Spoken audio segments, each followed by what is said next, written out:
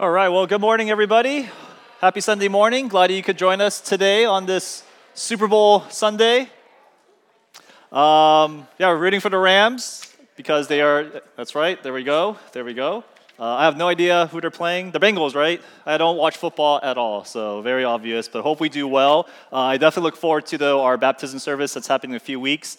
For those of you who want to be baptized, just know we will have sign-ups to have the opportunity to be baptized, but because it's our first baptism service, the first people we actually plan to baptize are our staff members at our church. So we're going to be baptizing Jessica, we're going to be baptizing Tim, our education director, and we're going to be baptizing Pastor Sam, because Pastor Sam was never baptized, and so that'll be fun. That'll be enjoyable. That'll be memorable. We hope you can make it out to that.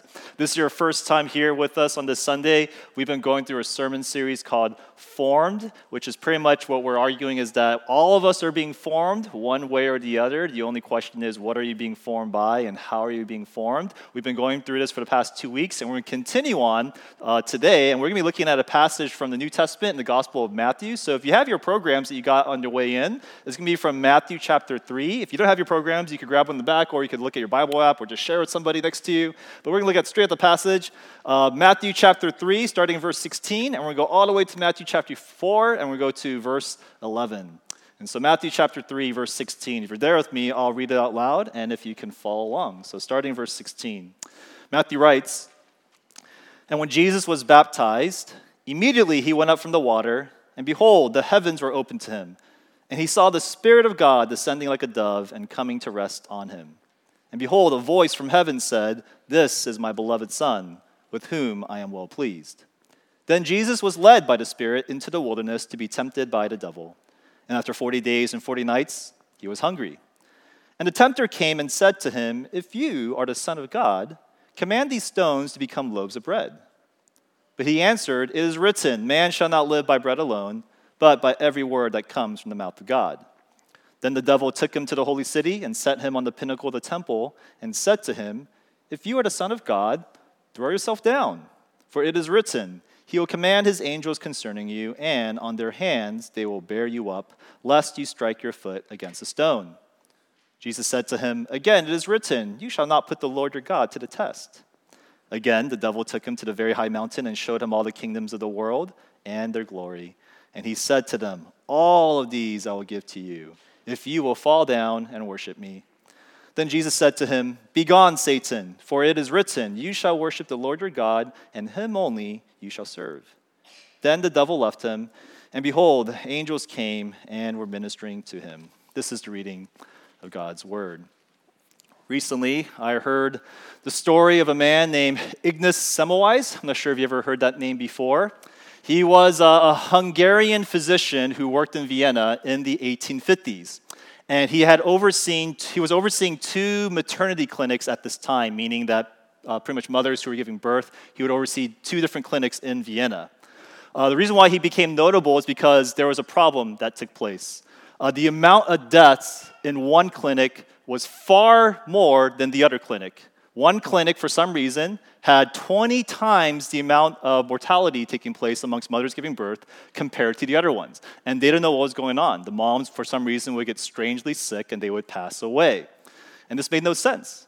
Like, why were moms passing away? Why was this one clinic having this high mortality rate versus the other?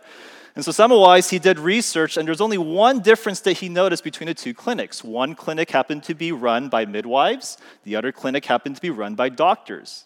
And that didn't tell him much, because the clinic that was actually having the higher mortality rate was the one that was ran by doctors. And so what was going on? This was a strange mystery. It wasn't until time passed and he learned that one of the doctors had passed away at the clinic. And he had similar symptoms as the mothers who were passing away as well. And he figured that perhaps this doctor, he died from the same, whatever was going on, the same sickness as the mothers had. And so while Semmelweis was investigating, he had learned that at the clinic, where the doctors were performing deliveries, in the same clinic, they were also performing autopsies. In the other part of the end of the ward, they would go do autopsies on cadavers, and then they would go straight into the delivery room and deliver babies. And Semmelweis, he noticed that as they were doing this, they weren't washing their hands. They were just going straight to the delivery room. And Semmelweis became the forefather of the discovery of germs. He became the forefather. You can't see germs with your eyes, but he saw that they were causing some type of death in a place that was supposed to produce life. Now, initially, when he proposed this, nobody believed him. This was the 1850s, and so they did not believe that there were these invisible microorganisms that were bringing about death. It wasn't until the invention of the modern microscope that they realized that what Semmelweis was proposing was true.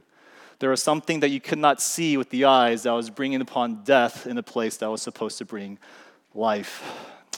This is how Christians view the spiritual world. This is how Christians view demonic activity.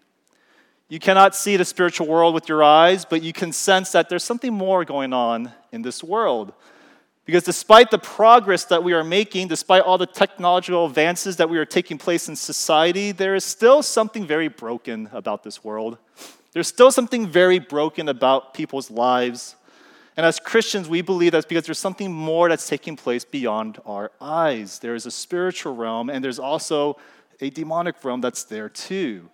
In fact, we talked about this last week. There are specifically 3 enemies of the soul that is working against us. There is what we call the devil, there is the flesh, and there is the world, the unholy trinity.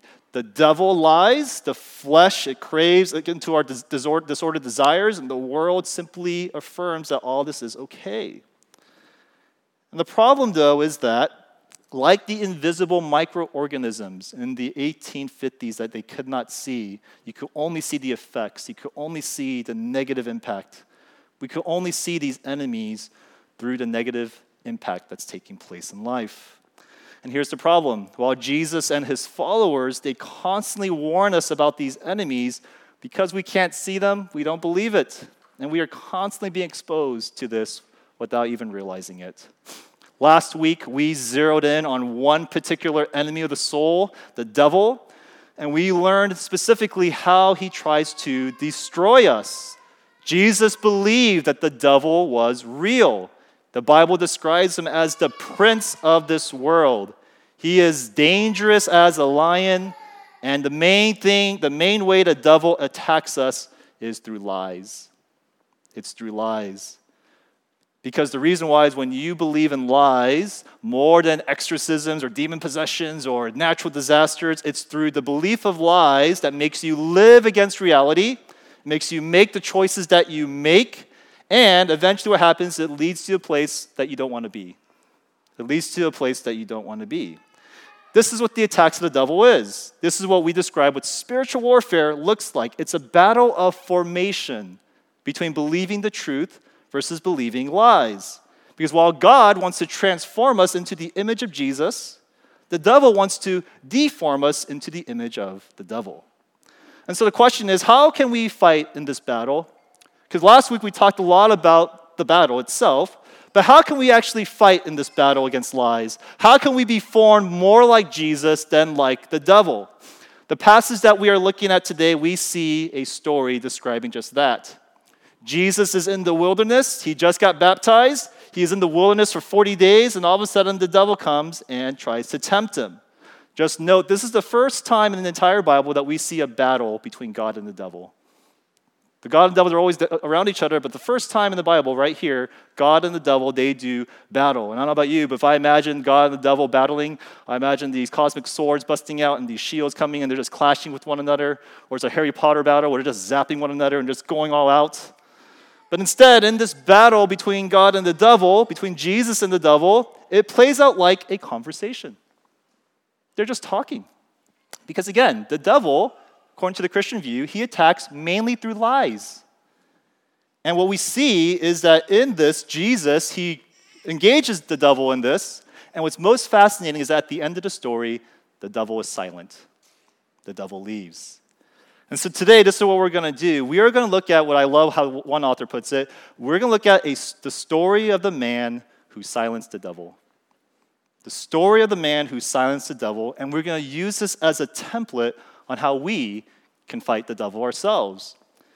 Because while as Christians, we believe that the devil, he was ultimately defeated at the cross, he's still attacking, he's still waging wars, he's still trying to have us believe lies all the time.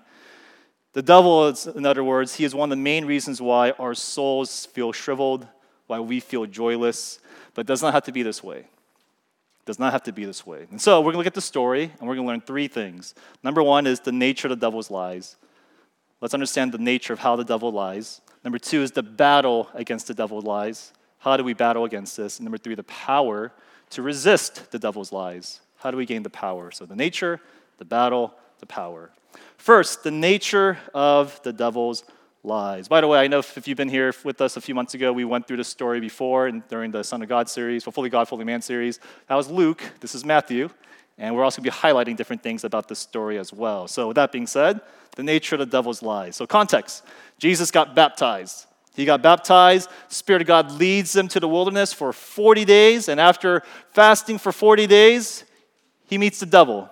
The devil comes to him. And when we see the devil comes, he starts attacking Jesus with lies. And as he attacks Jesus with lies, we learn how the devil typically attacks, which is good to know. It's like the Super Bowl today. The Rams have a better chance of advancing the ball and winning if they knew how the Bengals play defense. If they know they're going to blitz every play, that helps them to succeed. It's helpful to know what they're trying to do. In the same way, if we understand the nature of the devil's attacks, we can be better prepared of how it happens. We can know how we can engage. And so, based upon this story, how does the story describe the way the devil attacks us with lies? There's three things. Number one is this. The devil, when he attacks us with lies, when he attacks you with lies, he attacks you with lies that are specific to you. That are specific to you. Notice when the devil approaches Jesus in this story, it's not direct lies, but it's temptations that are customized for Jesus. Notice that when the devil comes to him the first time, he goes, hey, Jesus, turn this stone into bread. Turn this stone into bread. Why that temptation? Because Jesus happened to be fasting for 40 days. He was really hungry. And so that was a temptation for Jesus at that particular moment in that particular time. Notice the second temptation. The devil tells Jesus, jump off this temple and let God save you. Let him catch you. Why that temptation? It's because right before this, Jesus had heard a voice from heaven when he got baptized saying, you're my beloved son. God just told Jesus, you're my beloved son. So the devil is questioning that at this moment. And then the last temptation, when the devil tells Jesus, I'll give you all the kingdoms of the world if you worship me. The reason why that was tempting is because Jesus, he is the Messianic king. That was his calling to get the world. So it was particularly tempting for a person like Jesus to receive that offer. In a similar way, the devil's temptations and lies, it's not random, but it is customized and specific to you. What are you experiencing in life right now? See, the devil will not tempt you by going, hey, psst, you see that stone? Turn it into bread. You can't even do that. What tempts Jesus will not tempt us. Or here's another one. Hey, psst, you know what? 2 plus 2, it's not 4, it's 5. Okay, that's a lie, but why would that mess with me at all? That's not the way lies work. This is how the devil attacks you with lies.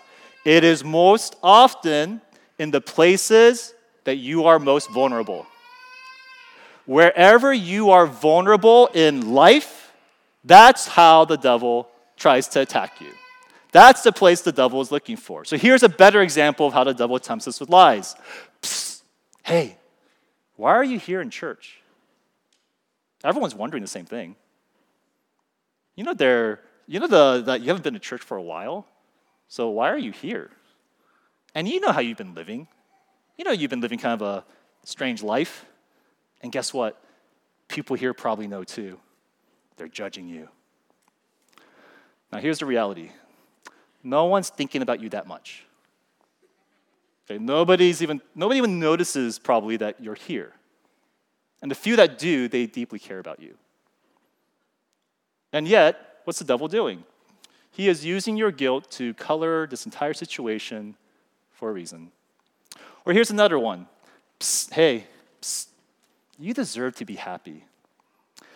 And when you think about your marriage, you haven't been happy for a while. You know, maybe your wife or your husband, not the best fit. Marriage doesn't turn out the way you thought it'd be. And in fact, when you think about it, you got married really young. I mean, you were so naive. Who knows? There might be a better fit out there. Now, here's the reality. If you Google search divorce and Google search finding the right mate, you will find that that is so hard, that is totally against what you think is going to happen. And yet, why does that affect us? You're vulnerable. It's touching a fracture in your soul. And all of us have it. Nobody cares about you. You're old. Their best days are behind you. If people knew the real you, they wouldn't like you. Because it's catered to you. Wherever we're most specific, wherever we're most vulnerable, the lies tend to be most susceptible for us to believe. And that leads to the second one. The devil attacks you with lies that are often filled with truth. Lies only have power when you believe in them. And so the lies that we believe, we will only believe them because they're believable. They're never ridiculous. You'll never tell somebody going, I believe this, and they go, that's ridiculous. Most often we go, that makes sense. That makes sense because most lies, they are 95% true and 5% not true. For example, in the story, Jesus, he can turn stone into bread, and he's hungry. Those are true. Jesus, he is the beloved son, and his father would catch him if he fell. Jesus, he is meant to receive the kingdom of the world. You are living a life that's contrary to your faith. That's true. You did marry when you were young and didn't know any better. That's true. You are old. That's true. You're old. And this is why the temptations the devil throws at Jesus, it's weird. It's always in the form of a question. Did you notice that? It's always in the form of a question because the devil, he wants that lie to be an idea, your belief. Because once you believe in a lie and it becomes an idea, it's really hard to shake off that idea. Do you remember that movie Inception with Leo DiCaprio? If you don't know that movie, pretty much, they wanted somebody to believe pretty much in a lie. And Leo is like, you can't just go into their brain and and insert something in them. It has to be their own idea. They have to believe it for themselves. And that's the whole movie of Inception, to make it his idea. Because once you believe in an idea, it's hard to let go of the idea. That's why if somebody breaks your trust, who you trusted, it's really hard to trust somebody again. Why? You formed an idea. You can't trust people. And it's hard for people to shake that. That's why if you meet a left-wing politician, someone who believes in left-wing ideology, or a right-wing ideology, they rarely switch over. They rarely believe in the other side because it's hard to let go of an idea. And again, these ideas, you won't ever initially see them as lies. You only see them years later when the effects start to play out. And here's the third observation about the devil's lies. The devil attacks you with lies ultimately to draw you away from God. That is the ultimate goal. Notice how when the devil is lying to Jesus, the progression of these lies. Turn this stone into bread, Jesus. Jump off the temple, Jesus. Worship me, Jesus. It's like, whoa, that was fast.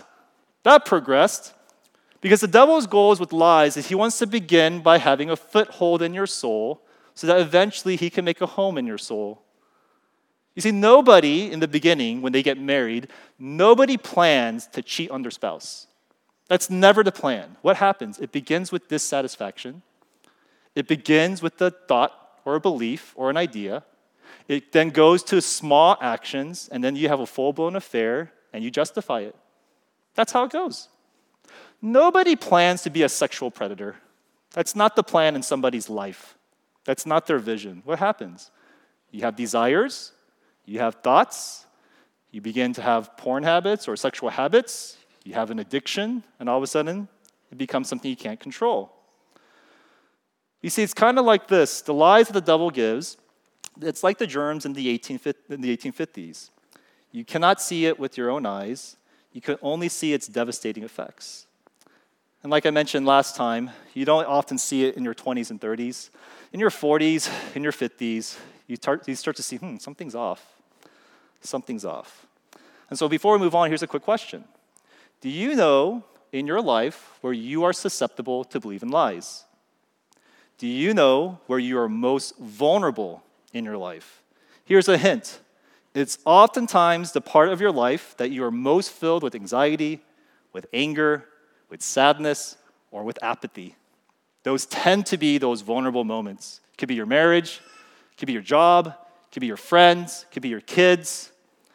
For me, personally, right now, my area of vulnerability right now at this moment, it's church. This church. I am very susceptible to believing lies. You know why? Let me tell you my experience.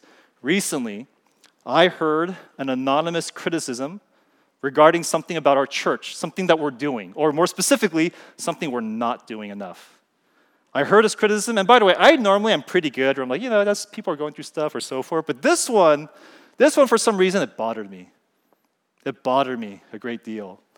And so I remember I was having like my morning time, which I usually do. I just kind of pray in the morning, and I was thinking about that, and this is kind of like what my thoughts were going through. I kept thinking, who said that?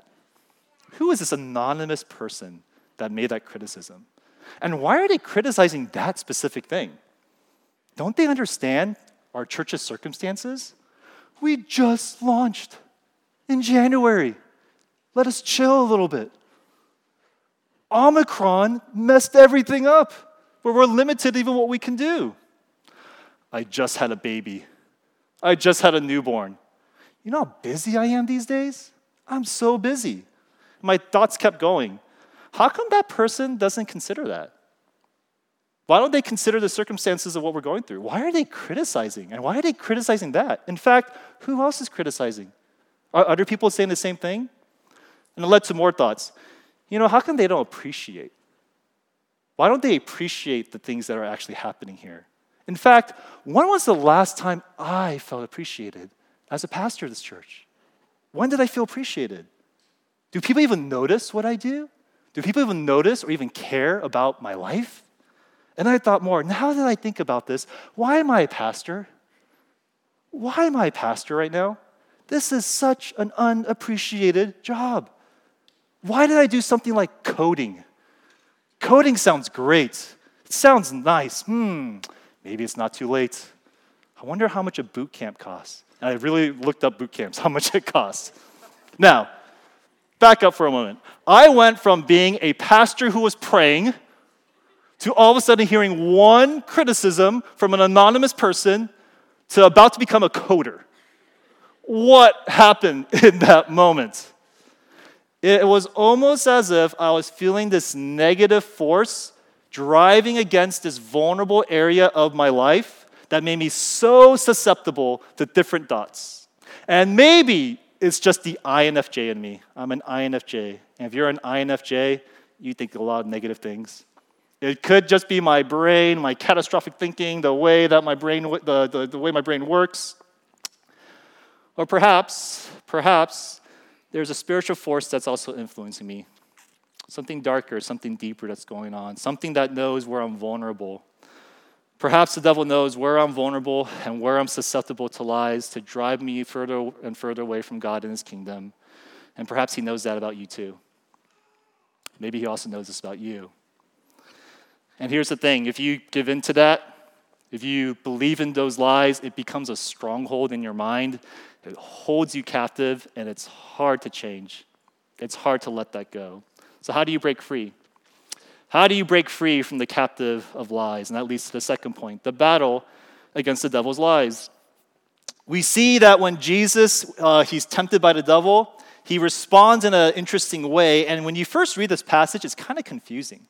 It's a little bit confusing because when the devil goes to Jesus, it's not like he's like, hey, look at this pornographic picture, Jesus. And Jesus is like, no, away from me. That's not what's going on, right? It seems like harmless stuff that the devil is telling Jesus. The devil is saying, hey, Jesus, make this stone into bread. What's wrong with that?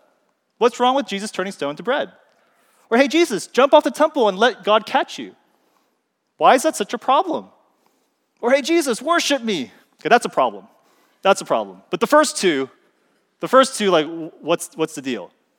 And here's the thing. Jesus sees something that we don't see. He is able to recognize the deceit beneath the temptation. He knows what the devil is trying to do, and that's why Jesus responds the way he does. Let's look at it real briefly again. Notice that when the devil comes to him and he's hungry, he goes, hey, turn this stone into bread, Jesus. Seems harmless, but what does Jesus say? Verse 4, look at it again. Man shall not live by bread alone, but by every word that comes from the mouth of God. Why does Jesus respond that way? What Jesus is doing here is he's actually quoting from the book of Deuteronomy. The book of Deuteronomy it took place in the context where Israel, they were also in the wilderness. And they were walking around, and the main lesson they had to learn in the wilderness is, hey, don't depend upon yourself, depend upon God. Don't worry about food, worry about your spiritual relationship with the Lord. And so Jesus, what he recognizes that this is what the devil is trying to do with me. He wants me to live my life where I am depending upon myself and upon the physical, whereas reality is I need to depend upon the Lord and the spiritual, because Jesus, he trusts that God's going to provide. And so Jesus, he responds to the devil that way. You look at the second temptation. The devil brings him to the top of the temple. He goes, jump off and let God is going to save you. And he even quotes the Bible. And look what it says in verse 7. Jesus said to him, again it is written, you shall not put the Lord your God to the test. Why does Jesus respond this way? Again, Jesus is quoting Deuteronomy. Because again, in the wilderness, the Israelites, they're always testing God. God, do you care about us? God, you can do anything about us? And Jesus, he knows that testing God is the opposite of trusting God. It's the opposite. And he recognized what you're trying to do to me, devil, is you're trying to define my relationship with God filled with test, but I trust in God's love. So that's not going to work with me. That's not going to be the path that I go. And then comes to the last temptation, which on surface seems like it's the most obvious, right? Like, worship me and I'll give you the world. It's like, come on, devil. You could do better than that. But for Jesus, this is the toughest one. This is the tough one. Because this was the plan for Jesus. You will have the kingdom of the world. It's all yours. That's God's reason for sending Jesus into the world. But the devil is saying, and you could do it without suffering. No betrayal of friends, no rejection from the religious leaders, and especially no crucifixion, no cross. And Jesus, he sees that, but he recognizes that even though that's tempting, if you try to fulfill God's plans the devil's ways, that's worshiping the devil. That's worshiping the devil. And Jesus, he trusts in God's plans, and he trusts in God's ways. So while the devil's temptations, it seems harmless at the forefront, Jesus saw how it led to a path of lies, and it would lead him away, ultimately, to the Father. This reminds me of a story that I had when I was younger. I remember back when I was younger, I was, post-grad life, and I was living at home with my parents, and my siblings also lived with my parents as well. I have a brother and a sister. I remember one night I was out in LA, and I was driving home, and it was, late at night, like 11 p.m. or midnight or so. And my sister, she calls me, and she asked me what time I'm going to be home. And I'm like, I'll be home like around midnight or so. My sister's like, wow, that's kind of late. What'd you do for dinner? I'm like, I did this. She's like, aren't you hungry right now? I'm like, now that you mention it, I am a little hungry. And she's like, well, what are you going to do? We don't have any food at home. I'm like, you're right. And she's like, and the restaurants are all closed. I'm like, they are because it's late. And she says, what are you going to do? I'm like, that's a good question. I don't know. My sister's like, you know what? There's a Jack in the Box that just opened right next to our house. You should get something on the way there. I'm like, oh yeah, I do remember that Jack in the Box. That sounds pretty good. Thanks. And she's like, no problem. By the way, while you're there, you mind picking me up a couple of tacos? I'm like, sure, no problem. And so I go to the Jack in the Box, and I come home, and I give my sister a taco. She's like, thanks, Tom. And I go, thanks for caring for me. And I go to my room, and my brother comes in. He's just laughing. He's like, dude, she played you good. Our sister played you good. And I'm like, what are you talking about? And I realized, as I was talking to him, I was like, oh my gosh, my sister, she was not worried that I was hungry. She was hungry. That's why she wanted me to go to Jack in the Box. I felt so played. I felt so used. Now, I'm not trying to compare my sister to the devil, okay? But looking back on that, I realized I was way too dull to recognize the deceit going on in her temptation. On the surface, it all sounded fine. But there's something going on that I did not see. I was too dull to recognize it. And this is our problem. This is our problem. We are often too spiritually dull to recognize the deceit that often comes through temptation and where it's going to lead us. Psst, hey, psst. Your husband or your wife and you guys are fighting right now. Let them, if they want to reconcile, have them talk first. It's their fault. So you just play it cool, wait for them to approach you first. It's their fault. Sounds reasonable. Sounds like marriage. Sounds very normal. And yet, Keep doing that, and it leads to this lie that avoidance and passive aggressiveness is the best way to deal with conflict. We don't recognize that, and yet that's the temptation. Or, hey, psst, don't go to church today. You're tired. You had a long day. You had a long Saturday. Don't go to church today. You need a rest. Which, again, reasonable, but it leads to a lie that the main type of rest you need is physical, but you don't need rest for your soul. That there's a spiritual rest that you really need. You see, unlike Jesus, we tend to struggle to see beyond the devil's temptations. We struggle to see what the devil is trying to do through these harmless, seemingly harmless suggestions, and how eventually it leads us far away from Jesus. So how did Jesus get through this? How did he recognize the deceit beneath the temptation of the devil? How did he see the lies? I like the way this one Australian named Sarah Dusher, she says it like this. She said, Jesus, he had something that we need to fight the devil's lies. And she calls it voice recognition. You guys know what that means, voice recognition? Let me give you an example. You know who has this ability of voice recognition? Moms. Moms have the ability of voice recognition. Because if you ever hang out with moms and they bring their young infants and the infants are in a different room, it's amazing. You will see a bunch of moms together talking and laughing, and you hear all these kids in the other room playing, and inevitably one moment happens where, boom, one child just starts crying. And when that happens, all the moms, they just pause, and they're all silent listening. And in that silence, you hear one mom go, not my kid, not my kid, that's my kid, I'll go. Now, as a husband, when I see that, I'm like, oh my gosh, how did you do that? It just sounds like noise to me. And yet moms have this interesting ability of voice recognition where they know which cry is their child's. Turns out this is not just observational, it's scientific. It's scientific. In the 1980s, there was a study that was done where scientists gathered a bunch of different moms with different infants, and they recorded 24 different cries from babies. And 5 of those cries were the cries of the mother's child. So that means 18 of those cries were not. They were just kind of filler cries. When they did this experiment, when the mom heard the cries and tried to identify which one was their baby cry versus the other, 92% success rate. At 92%, mothers recognized their infant child's voice. Meanwhile, fathers, they were also tested, and they had a success rate of 45%. 45%. What's going on? Are men just less competent? Probably. Are men just not paying attention as much? Maybe. There's something a little bit more scientific than that, though. You know what the reason why that moms can recognize their child's cries? Oxytocin. Mothers produce oxytocin when they are breastfeeding their child, which is the bonding agent between the mother and the child. And what's crazy about oxytocin is that when the mother is nursing their child and the baby is crying, their ears can hear their child's cry in a distinct, superhuman way.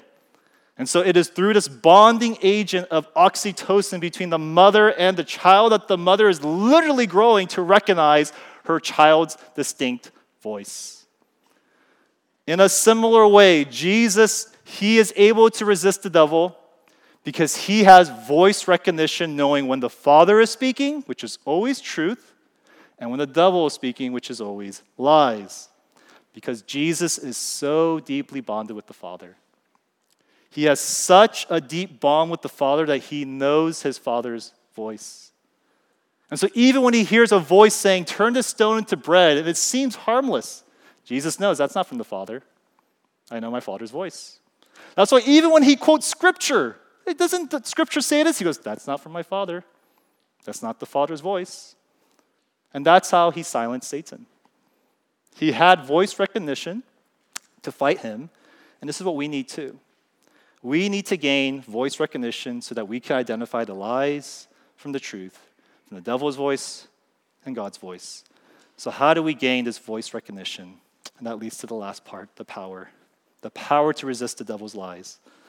Why was Jesus so deeply in bond with the Father, where he just knows when the God's talking and when the devil's talking? Here's the Christian answer, right? Well, it's because he's Jesus. Isn't he just Jesus? He's God, right? So of course he's like that. And we just go, well, one day in heaven I could be like Jesus. The reason why we think like that is we tend, especially Western churches, we tend to emphasize the deity of Jesus, how he's fully God. And he played the God card to resist the devil's temptations. But we went through a whole sermon series on this in December. Jesus is fully man. Jesus was fully man.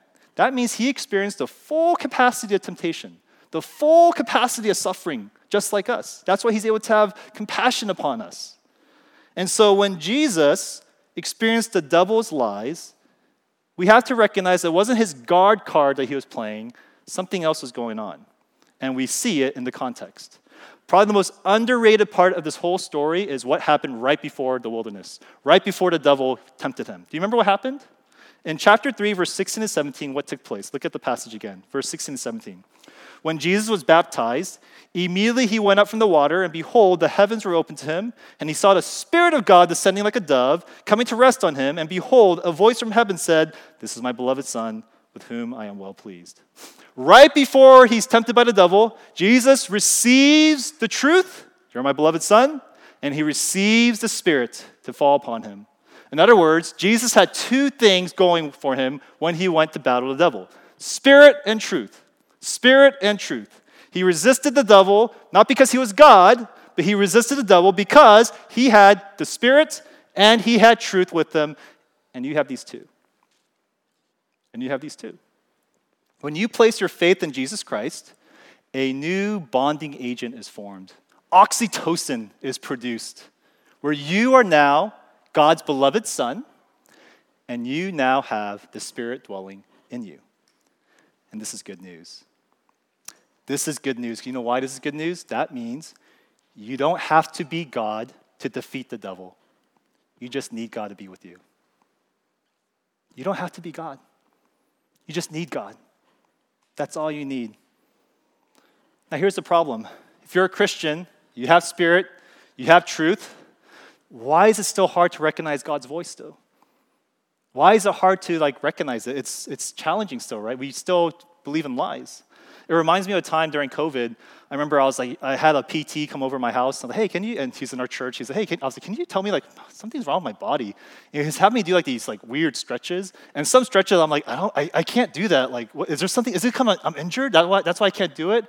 He's like, no. It's because, these muscles back here, it seems like you haven't used it in years. Those muscles just have not been activated at all for a long time, and that's why you just can't do that movement. And I can't help but think that's us. Our spiritual muscles have not been activated in a very long time, and so you can't fire it up when you need it most. And that's why what's interesting is, notice when Jesus, he received the Spirit, he received the truth, and he didn't go, now let's go, devil. That's not what happened. What happened? He went to the wilderness for 40 days. Verses 1 and 2. Jesus was led by the Spirit, went to the wilderness. For 40 days, he fasted. In fact, Jesus would do this regularly in his ministry, in his life. He would go off when the crowds are there. He goes off by himself. I always thought he did that because he's an introvert. I'm like, I get it, Jesus. You just need a break from people. That's not what Jesus was doing. Jesus was spending intentional time away from all the other voices of the world, from the religious people, from his friends, from the world. And he was alone with the Father, hearing his voice. No text messages, no social media, no news, all alone in the wilderness, 40 days, just hearing one voice, God's voice, through prayer, through fasting, through his minds on the Scripture. And you know what happened because of that? Because Jesus spent so much intentional time with the Father, he grew deeply familiar with his voice. Deeply familiar with his voice, where now it's so distinct that he can hear it from all the other voices that are out there. Right now, I have a baby daughter. Her name is Izzy. She's 3 months old. I talk to her all the time. I hold her all the time. And every time I hold her and every time I talk to her, she cries.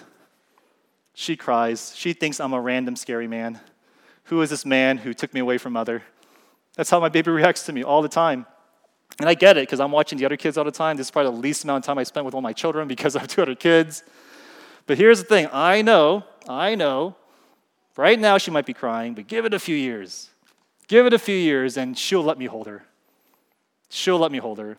In fact, she will find comfort in me holding her. In fact, she will be comforted just by my voice because she can recognize her Father's voice. She's going to go so familiar that she's going to hear me amongst everybody else, and this is what Jesus was doing in the desert. He was growing familiar with the Father's voice so that before he met the devil, he just knows that's my Father speaking. I know his voice.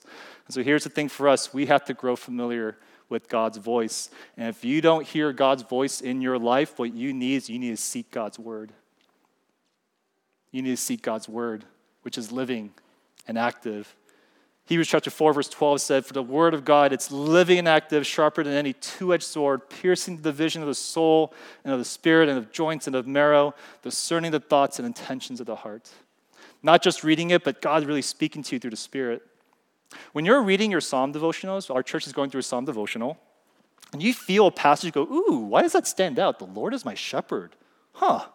Why does that make me feel a certain way? Or wow, even though I walk through the valley of shadow of death, God is with me? When you feel that moment, something is standing out to you, what's happening? The word is coming alive. The Spirit of God is being activated. You're hearing a word. You're becoming familiar with the voice of God.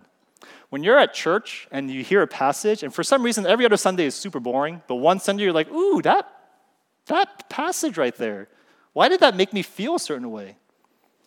The Spirit of God is going to your heart, being activated. The Word of God is coming alive. You are receiving a word. You're growing familiar with the Father's voice. And the more time you spend receiving a word, the more you will grow familiar with the Father's voice. Oxytocin is taking place. Bonding is taking place. And you could start to hear the Father's voice everywhere. Personally, you know who I spend a lot of time with? My wife. It's been over 14 years of me and my wife being together. We're dated 4 years, married 10 years. And I heard that I shared this illustration before, but I can literally hear my wife's voice everywhere I go. When I meet somebody new, I go, hey, what's up? And we start talking. In my mind, I'm like, my wife would really like you. You should meet her in my mind. Or my wife needs to stay away from you. I just know she's not going to like you. I just know it because I just know my wife so well. Or if I'm at a store, sometimes I'm at a store and I see this thing that I want to buy. I'm like, ooh, me and the kids, we would love to buy that. I can literally hear my wife's voice go, don't you dare. Don't you dare. Why? I am so familiar with her voice that it's literally in my head and it interprets my life. It shapes my decisions because I know my wife's voice because I spend time hearing it all the time. In the same way, if you want to be spiritually transformed into Jesus and not deformed like the devil, this is what you need. This is what you need. If you are exploring Christianity, or it's been a long time since you've considered Jesus in your life, it could be, perhaps, life, it's nice, but it's not as satisfying as you thought it would be. And it could be because a lot of lies that you thought were true, they're turning out to be false. It seemed nice in your 20s and 30s, but now you're getting older, you're like, something is missing. And the problem is, well, how do you know what that is? How do you discern the truth from lies? And this is where our church always says, begin with the first truth. You need God in your life. You might need God in your life. And if you profess your need for God, what the gospel promises is that you can be a beloved son. The Spirit of God can dwell in you. You could gain voice recognition. So if you're new to the church or exploring the church, that's a journey that we invite you to explore. But if you're a Christian and you say, I have the Spirit of God, I believe in the truth, I believe Jesus is my Savior, it could be you're just as empty. You're just as blah about life. And it could be because we're not activating the Spirit enough. The Spirit has not been activated, and we're not taking responsibility for that. Rich Villodas, he has a quote that I just feel is very convicting. He says it like this, quote, I sometimes imagine a scenario in which someone is locked inside of a supermarket and he dies of starvation. Can you imagine? You might say this is impossible. Yet in our spiritual lives, this happens every day. Whether we know it or not, we are locked inside the supermarket of God's abundant life and love. It's all available to us. Even so, people are spiritually starving, but it doesn't have to be this way. We're starving, church. We're starving. And all we need to do is we need to be awakened. We need to strengthen that bond, the bonding agent that you have with God, the Spirit and truth. You need to be saturated with God's voice every single day. You need to receive a word so that you can be ready for battle, so that you could discern, oh, this is God speaking, and this is when he's not speaking. So to conclude, I know a lot of you are here. You're going through a lot of stuff. You have a lot of burdens that you carry. I know Super Bowl is a nice distraction from that, but back to Monday, it'll be life again. It's going to be hard. And this is why, for me, one thing that I'm dedicated to do is I know that we need to pray for each other for this. We really need to pray because our battle is not against flesh and blood. It's against the rulers, the authorities, the cosmic powers. And so just know I pray for you guys. You should know. If you're a member here, you know I bug you. I'm like, I prayed for you today. I prayed for you again. And I don't just say that. I pray for you because I know we need it. Would you pray for each other? Would you pray for each other? Members, you have a members directory. You know who's here. You know who you got to pray for. What would happen if we became a church where all of us recognize the shepherd's voice? Where all of us could have a better idea of, oh, this is God speaking. What could God do in our church, in our community, in our city? So that being said, as I invite praise team up, can I invite us to take a moment to pray? If I can invite us to just reflect upon our lives for a bit, wherever you're at in your life. And if I could just encourage us, what part of your life do you feel is vulnerable? And that means what part is filled with anxiousness, filled with worry, filled with apathy, filled with anger, filled with sadness, whatever it might be. What part of your life do you feel that way? It could be that's the part that's just filled or susceptible to lies. And let's just be honest with the Lord, saying, help me to include your voice more in those areas. You might need God's voice a little bit more present in that part of your life. And so wherever you're at in your faith, wherever you're at in your life, I just take a moment to pause, to be still, to recognize God's presence here, and to share whenever you're ready what you're feeling and your burdens. And so let's take a moment to pause and be still, and then all together I'll close this in prayer. So let's take a moment to pray.